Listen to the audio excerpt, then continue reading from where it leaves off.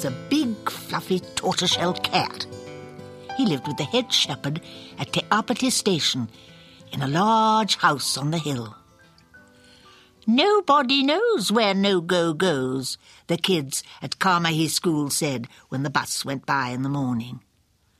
The school bus always turned at the end of the road at Te Apiti Station, and the kids would often see the fluffy orange cat sitting out in the sun, warming himself before his day's adventures. Everybody at Kamahi School knew that No-Go was a mighty hunter. He never bothered with catching mice, except as a kind of snack. No-Go went for big prey. He liked creeping around in the bush and tracking down the grey rats living there. Te Apiti Station had lots of patches of bush, so there were many places No-Go could hunt in. When No-Go sneaked around in the bush, he could look out on the cleared farmland of Te Apiti Station. He was looking for rabbits and hares. The rabbits liked to come out in the evenings, seeking fresh patches of grass. While they were busy nibbling away, No-Go sneaked up on them and pounced. But No-Go didn't stop there. At various spots around Te Apiti Station, hares would sit in their secret hiding places, gazing out on the world. No-Go was very clever at tracking. With his inquisitive whiskers and his big pointy ears, he could find the hares' hiding places and spring on them. So No-Go lived a very contented life in the big house on the hill with the head shepherd and all his family.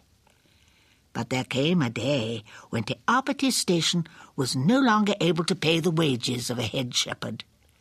So he packed up and went off to another job far off in a distant part of New Zealand. Somehow or other, No-Go got left behind. Maybe the big cat was out on a particularly exciting hunt that day.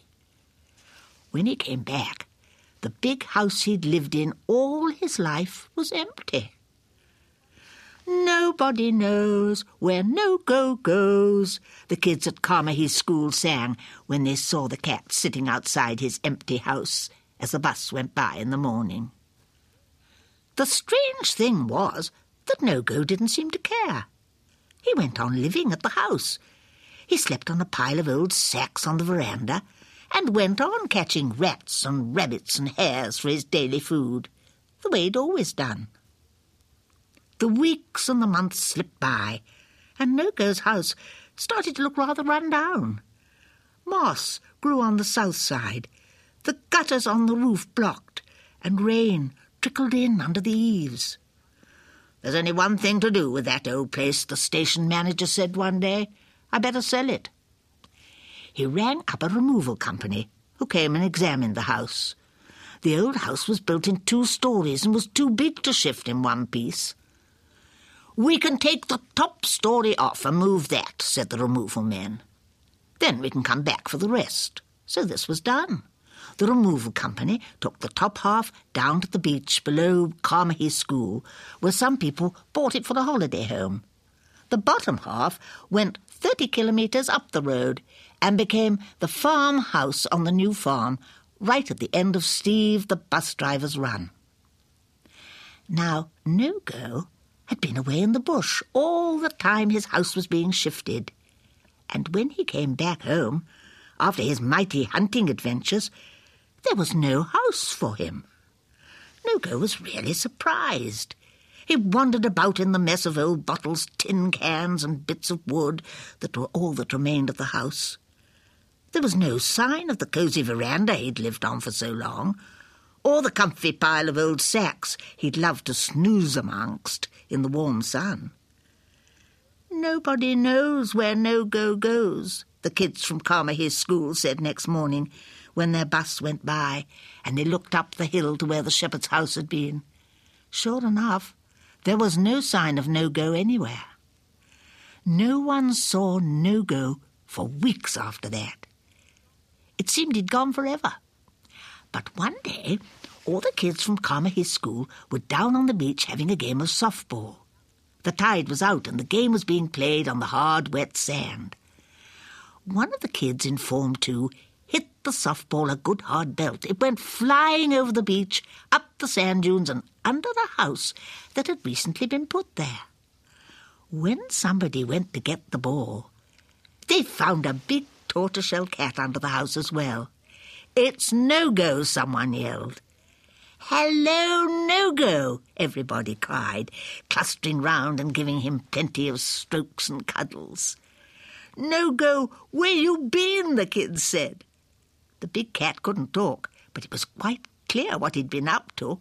The house he was living under was the top half of the shepherd's house from Te Apiti Station. When the kids went back to school, they had to spend a long afternoon writing a story for their teacher about where No-Go had been. "Nobody knows where No-Go goes," the kids said irritably to their teacher. "So how can we write a story about it?"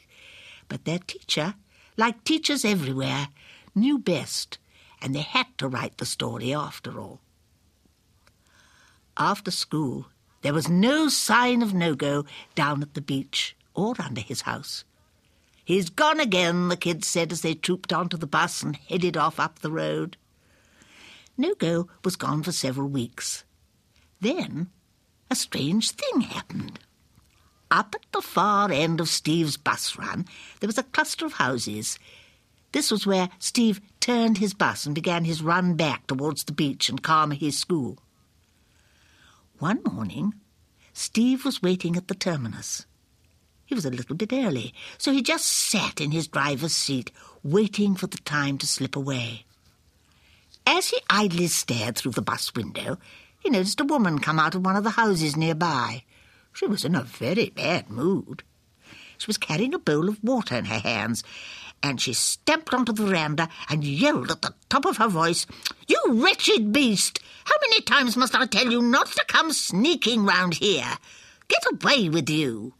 She hurled the basin of water, and as she did so, a big tortoiseshell cat leapt from the veranda and went scampering down the drive towards Steve's bus. "It's No-Go," Steve said to himself. He got out of the bus and picked the big cat up in his arms. "Is that your cat?" the woman yelled. "No, just a friend," Steve replied. "Well, tell your friend to keep away from here. Nasty, sneaky thing, it creeps onto my veranda every night. I don't want the pest."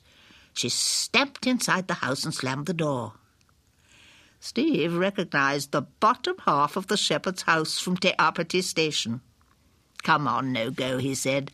"There's nothing for you here."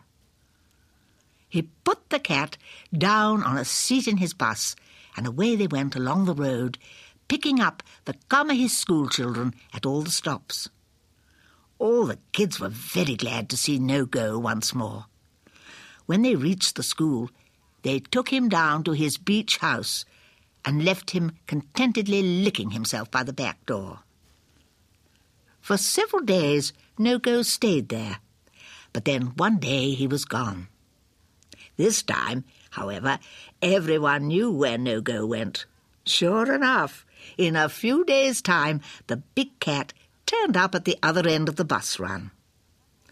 One morning, Steve found him snuggled down in his usual place on the veranda of the shepherd's old house.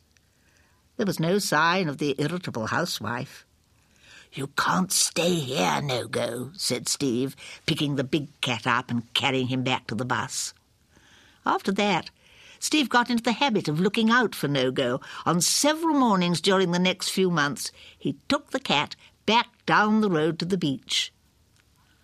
By now, No-Go seemed like a regular passenger on the bus, and all the kids really enjoyed his company. But in the end, there came a time when No-Go was seen no more. He wasn't down at his beach house or up the road at his country estate.